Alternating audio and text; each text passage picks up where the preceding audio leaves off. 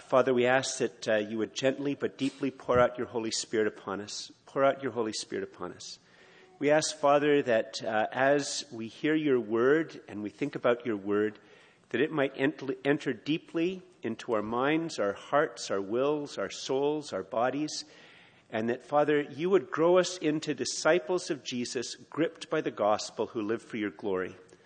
And we ask, Father, that you would pour out your Holy Spirit upon us as a church. Father, pour out your Holy Spirit upon us and build us into a prayerful church, a Bible-teaching church, a church which has received the gospel, is grounded on the gospel, is shaped by the gospel, and shares the gospel with a heart for the city and a heart for the whole world. And this we ask in the name of Jesus, your Son and the only Savior. Amen. Please be seated. Well, shalom from Jerusalem. Shalom. It's wonderful to be here. And I bring you a blessing and a greeting from your brothers and sisters in the Messiah from Jerusalem. Hopefully, as we go through the text, also some good news from the Middle East. Not always the bad news. I'd like to start by saying that having studied in Jerusalem and having lived there for 17 years, I understand a little bit about, not to be an expert, but a little bit about the Hebrew mind. And the Hebrew mind, the Jewish mind, the Middle Eastern mindset is it loves mystery. It loves mystery, and the Bible is mysterious. And the Western mind, that is sometimes called the Greek thinking mind, we actually don't like mystery. We like to solve everything. And so when we watch a murder mystery, or we watch a cop show, you have to catch the killer.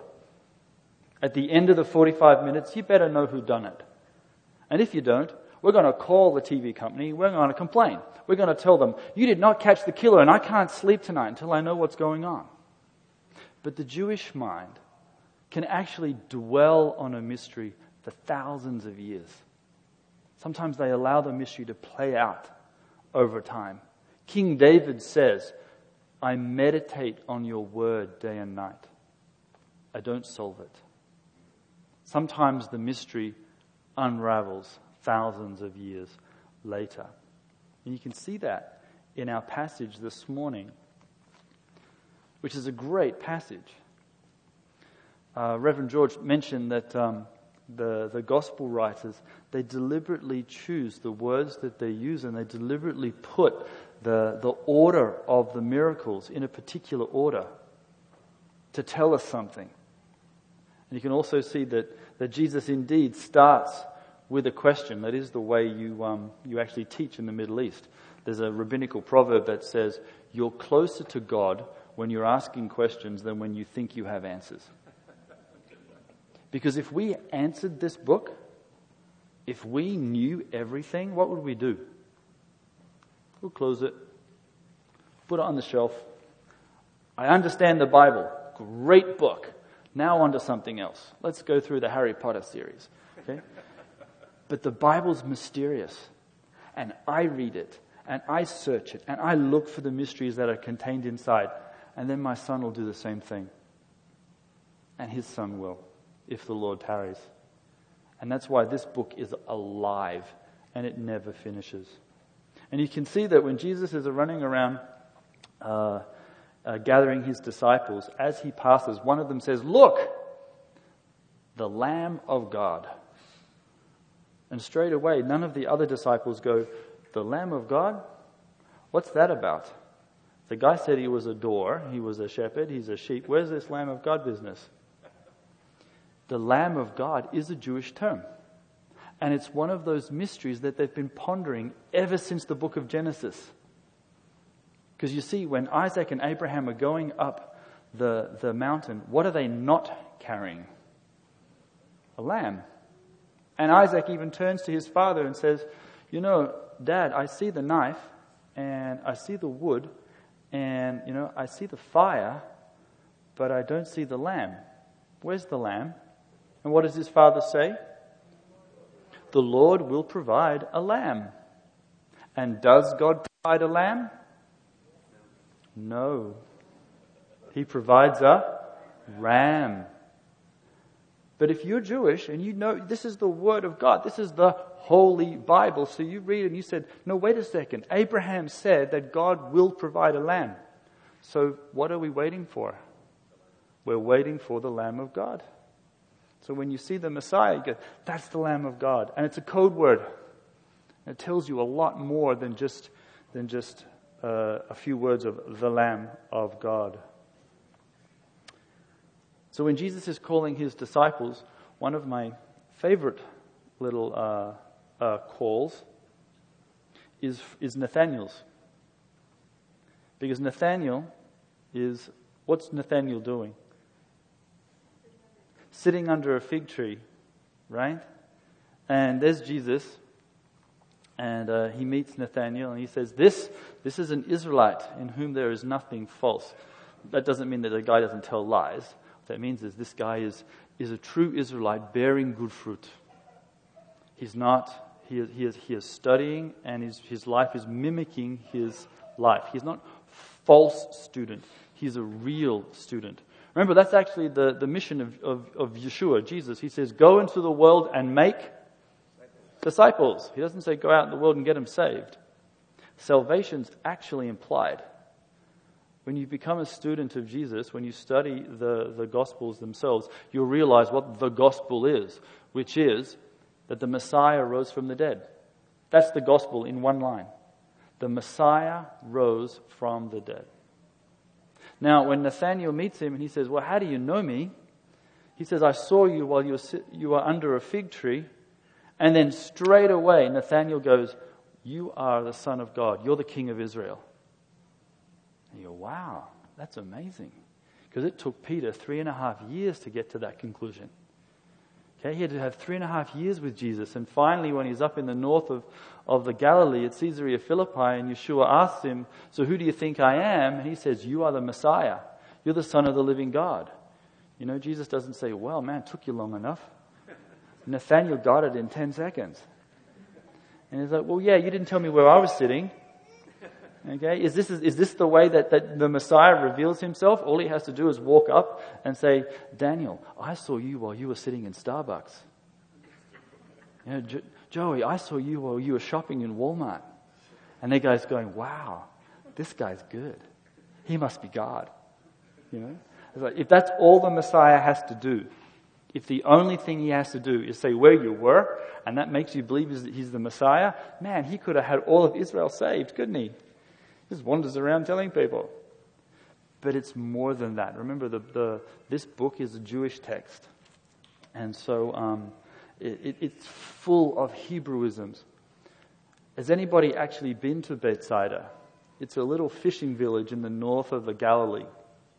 It's actually not on the Galilee coast anymore because the Galilee has actually receded down a bit. But it used to be a fishing village. And there's one thing it doesn't have in it. It doesn't have any fig trees. Because it's not about Nathanael sitting under a literal fig tree. What is the first time in the Bible that we hear of a fig? When's the first time you actually hear of a fig in the Bible? In Genesis. Yeah, Adam and Eve. And you know the story. Adam bites the fruit and, so oh my gosh, what's that doing there? I haven't seen that before. Okay? And in Jewish tradition, he's actually eating a fig. Right? And so, but then he realizes he's naked. He's got to cover himself. He's in shame. So he covers himself using a fig leaf. Little does he know that the sap of a fig is a skin irritant. Okay? It's gonna hurt. And just imagine the Lord coming down and going, Adam, where are you? Oh man, I bet that's itchy. Here's some cream, I'll help you out. I'll get some, you need some real skins. And so the first time you actually you see a fig in the Bible, it's to cover. It's to cover your sin. It's to cover your nakedness. It's to cover your shame. It's to defend yourself from God, from looking bad in the presence of God. And so the image of a fig became something that covered you, sheltered you, protected you, and nurtured you, and defended you. And what defended the Jewish people? The Torah. The Torah, what we call the law, but in Hebrew, Torah, laharot, from the verb to teach or to instruct. The instructions of God, the teaching of God, that is what defended you. If you followed the teachings of the Lord, if you found yourself a good rabbi who would actually teach you the Bible properly, then you would put that Bible into practice and you would produce fruit. When the Messiah is walking into the temple, on his way into Jerusalem, he encounters a fig tree. And he walks up to it. And what's he looking for? He's looking for fruit. But does he find any? No, he doesn't. So what does he do? Right? Curses the fig tree. And then the thing withers and dies. But the gospel writers are pretty clear to note that they say it was not the season for figs. So what is Jesus not going to find on the tree? Fruit. So it's not the tree's fault that there's no fruit, is it? I mean, you don't go at the beginning of the season, where are my apples? Oh, there's no apples? Okay, rip everything up, start again. It's not about Jesus just deciding he's hungry one day and going, wow, there's no food here. Now I'm really annoyed. You should have known I was hungry. What he's doing, he's making a statement by saying, I'm walking into the temple. I'm going to be asking questions of the temple teachers. I'm going to be looking at their Torah. I'm going to be looking at their fruit. What have they produced? They have produced no fruit. And so bang, it's gone. And so the Torah was the covering. So what is Nathanael doing? He's not sitting under a tree. He's studying the Bible. It says, we have found the one Moses wrote about in the law and about whom the prophets speak. So what Nathanael's doing, he was probably studying the Bible. Which verses is he studying? There are so many to choose from. And in Israel, I've had the privilege of working with the oldest Protestant church in the Middle East. That's what Christ Church is. It's actually an Anglican mission started by a guy called William Wilberforce. And I lead a small team of Jewish believers in Jesus, and we share the gospel with close to 25,000 Israelis every year. And Israelis would come to church. They come to us. We don't stand on the street corner. They come to us. And then we have the opportunity to share. And there are many scriptures in the Torah with which to search and look for the Messiah. And often our accusation that they accuse us is they say, but you Christians, you guys worship 3 gods. I know you do. How many gods do we worship? We worship one. Yes, it's mysterious.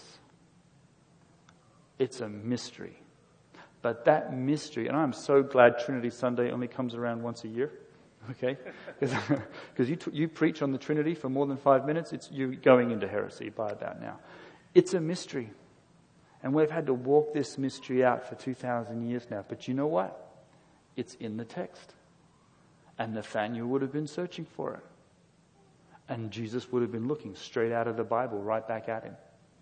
And so we say to these Israelis who come to us, we don't worship 3 gods. I know it's a mystery, but allow me to share a passage and we'll see. We'll go on a journey together. So we go to Isaiah.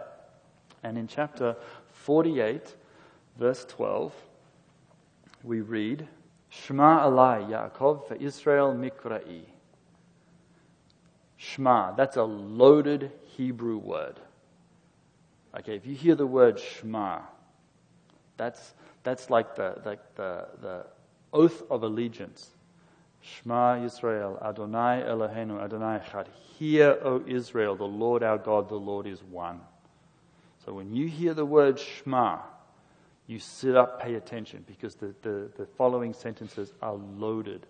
The Hebrew language is an oral language. The Bible was an oral culture. You listened to the stories. Listen to me, Jacob. And I like the way God announces himself as the God of Jacob, because it tells you something about your God. Like, what's Jacob's character in the Bible? What's he like? Jacob is he's a deceiver. He's an usurper. He tricks his father. He tricks his brother out of a birthright. And not only that, he's a coward. Every time you read in the Bible about Jacob, usually the next sentence is, and he was afraid. He's constantly fearful. So even after he usurps and deceives his family, he then runs. He runs away. And even when he's coming back to make restitution, and he knows that he's going to have to meet Esau, this guy is so brave that he sends the women and children in front. Okay, this is our hero type. And then God comes along and says, I am the God of Jacob. God, who is so mighty and so powerful, is also still so merciful and so humble himself, even though he himself wraps himself in pride, is to identify himself as the God of Jacob. And so here, listen to me, Jacob and Israel, whom I have named. Anihu, Ani Rashonaf, Ani Acharon. I am the first and I am the last. So who said he was the first and the last? Who did? God. Well, at the moment, the prophet has just said, I am the first and I am the last. But we don't know who that is yet. So just pretend you're Israelis for a second. And I ask you, who's the first and the last? Well, I'm not sure. Next sentence. Af yaftei aretz v'yameni tiftacha shamayim. My hand has laid the foundations of the earth, and my right hand has stretched out the heavens, or opened them up. Ani kurei alehem v'yachadu yachadu. When I call them, they stand up. So who made the heavens and the earth? God. So you're right. The first and the last is God. Excellent. In verse 16, Kiyavu alai. Now come close to me. Shma'u zot. Now when you have the word shma in two very close sentences together, in Hebrew exegesis, you actually link those two verses together. Okay, that's the way rabbis do it. That's the way Jesus does it in Luke 4. So come close to me and listen to this. Lo me'rosh b'seita debarti. Not since the beginning have I spoken in secret. Now, davar, ledaber, the word to speak, is also the word for word, davar. It's also the word for thing. So the word is a thing. Me'et haita shamani. Me'et, that's a biblical Hebrew time word. You don't use it in modern Hebrew anymore. It literally means since the beginning. Since the beginning of time. Haita shamani. I was there. So somebody was there since the beginning of time. Va'ata. Now that's another biblical Hebrew time word, which means right now. As in, right now. Right now and right now. So since the beginning of time until right now. Whoever the first and the last is, whoever made the heavens and the earth, he is timeless. He's God. But then it says, Adonai Hashem.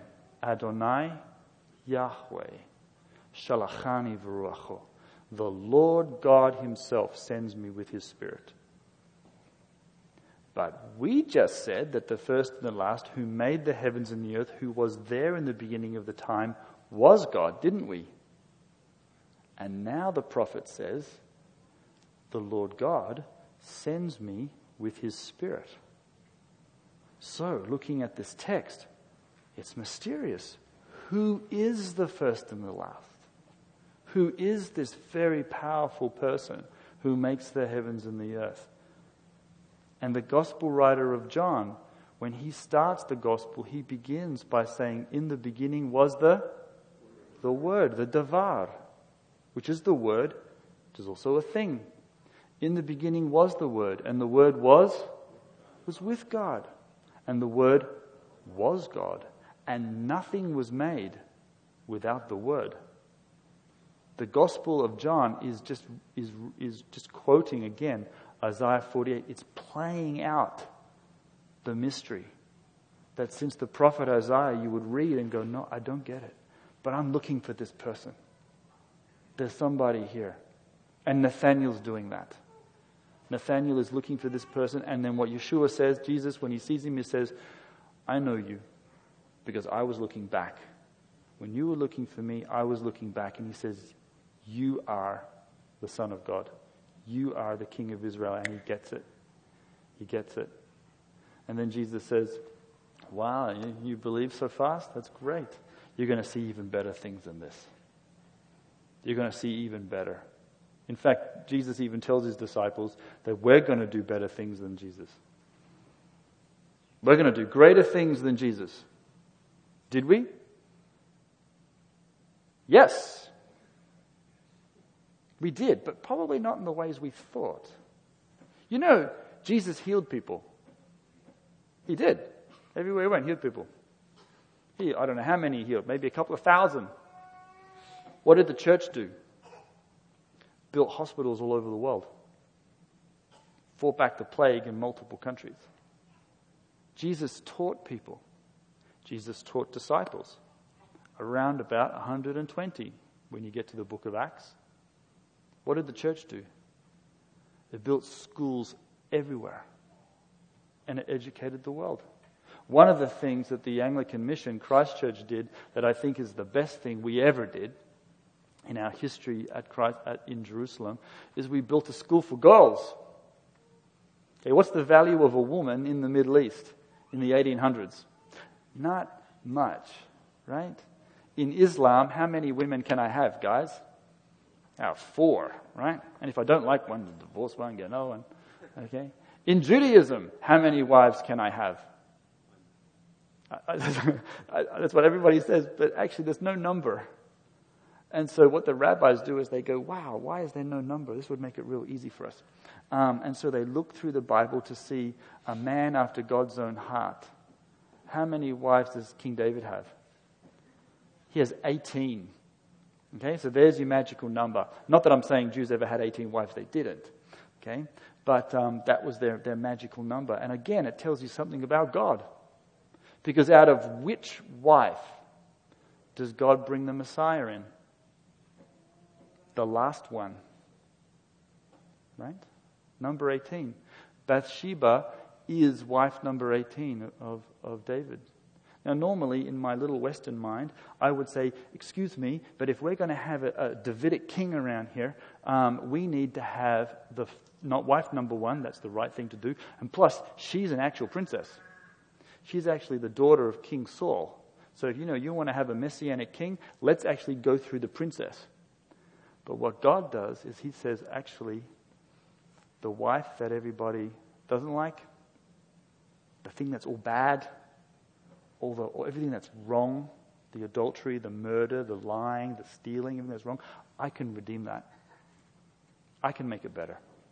I can reach down into darkness and turn it into light. It shows you once again what God continues to do.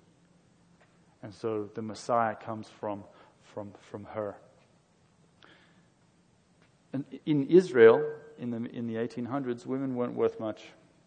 So what did the mission do? School for girls.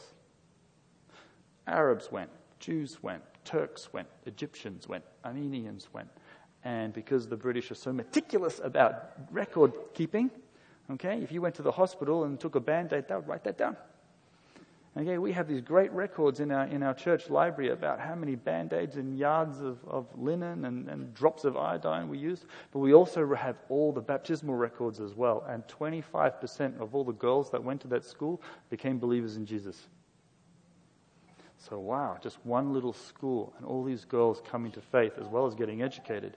But what happened is there was a reaction. And if you've got a daughter, you don't want to send her to the mission, she might become a believer in Jesus. That's terrible. So what do you have to do? Build your own school for girls. So the reaction is, the Arabs built schools for girls. The Jewish people built schools for girls. The Turks built schools for girls. We changed the face of education in the Middle East. just by doing that little thing. So we have this little impact on the education of the Middle East. And people come to hear that story. So we have the opportunity to continue to share. But here, Jesus is talking to Nathanael, and he says, listen, greater things you're going to do. And they did. And plus, you are going to see angels ascending and descending on the Son of Man. So where do angels start?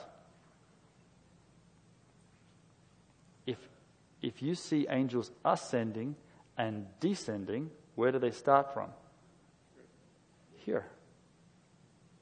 See, in Jewish tradition, angels are here. They're right here. In fact, in Jewish tradition, every time you go off to synagogue, you actually come home with angels. They're everywhere. Even the prophet Elijah had to open up the eyes of one of his servants and say, just have a look at how many are with us than actually against us. They're right here. We have an incredible army of people surrounding us, defending us, shepherding us, encouraging us. We are most definitely not alone. And also, the text is Jesus often identifies himself as the Son of Man. Notice Nathanael says, you're the Son of God. And Jesus says, I'm the Son of Man. Why doesn't he use the term Son of God?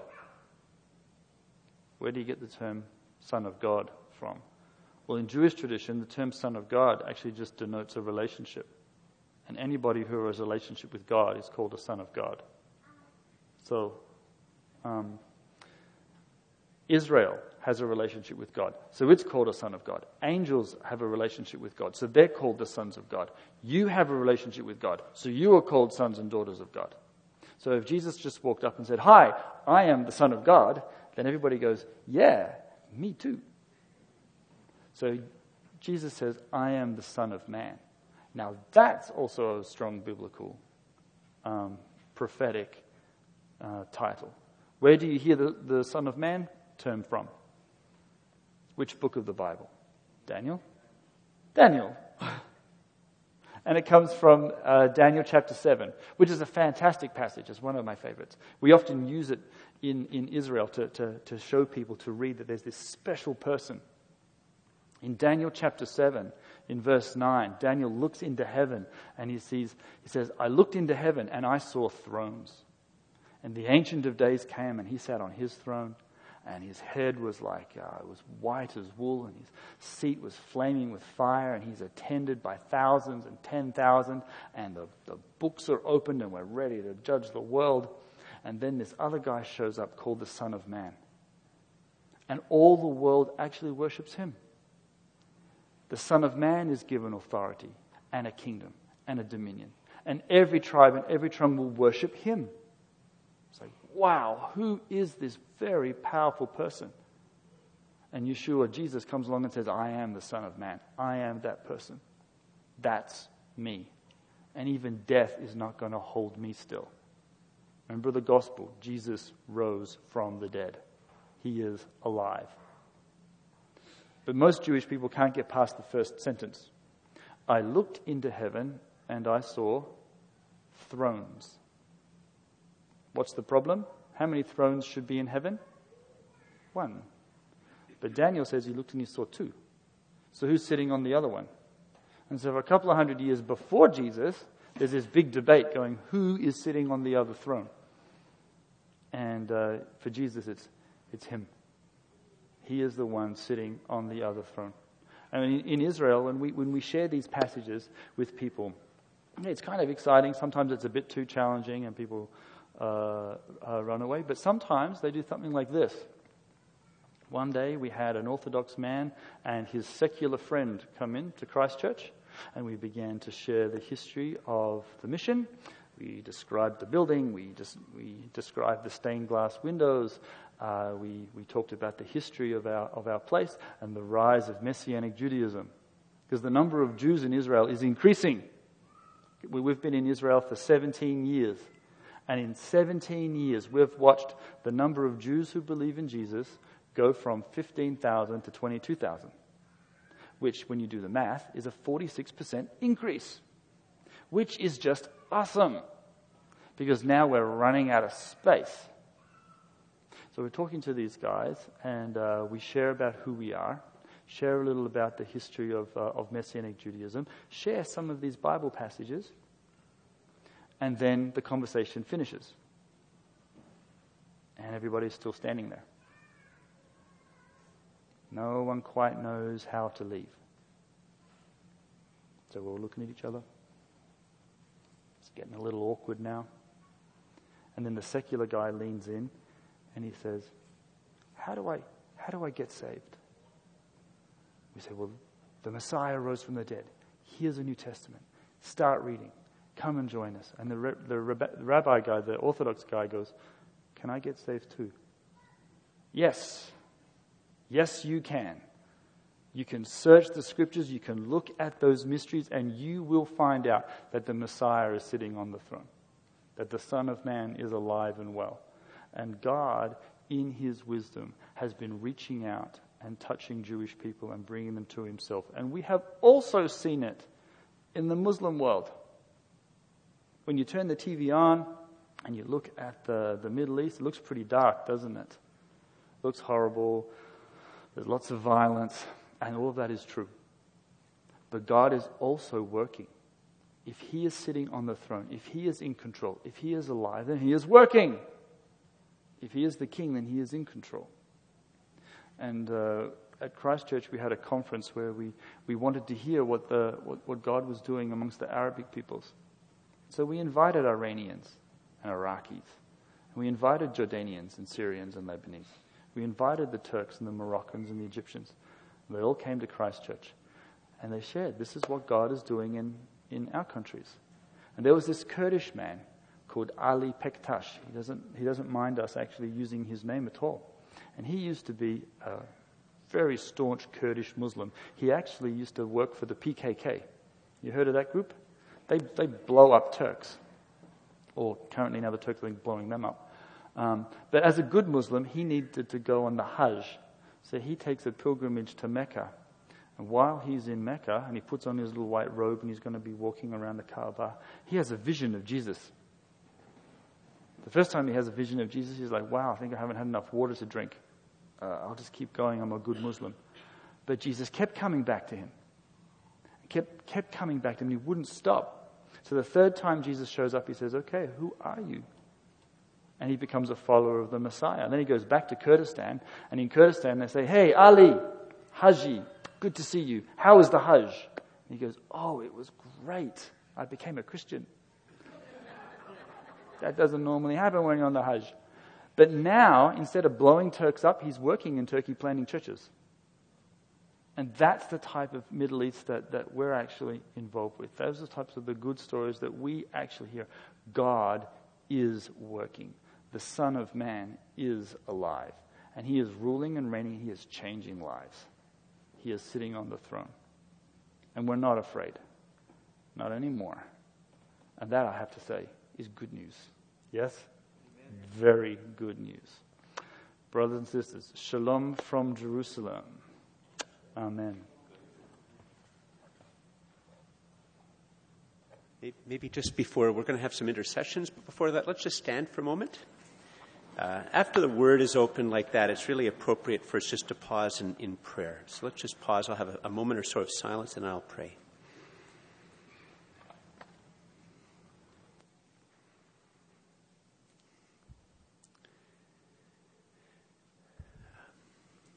Father, we thank you and praise you that you have created everything that exists. And we praise you that you sustain everything in existence.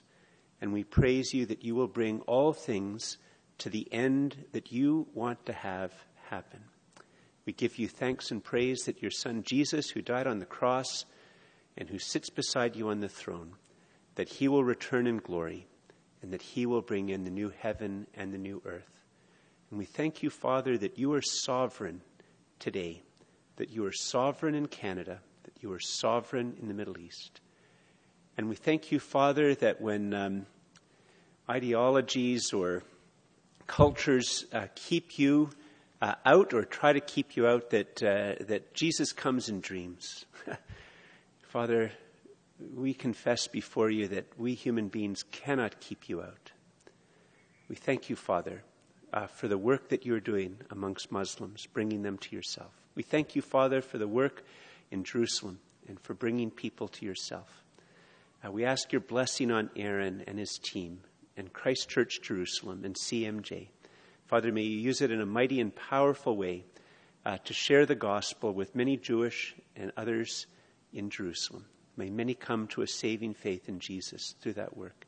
And Father, we ask the same thing for ourselves. Father, may we be fruitful for your glory. May you so pour out your Holy Spirit upon us and so draw us close to King Jesus that you might use us to share the gospel not only in Ottawa, but beyond Ottawa to the ends of the earth. And all this we ask and thank in the name of Jesus, your Son and our Savior. Amen.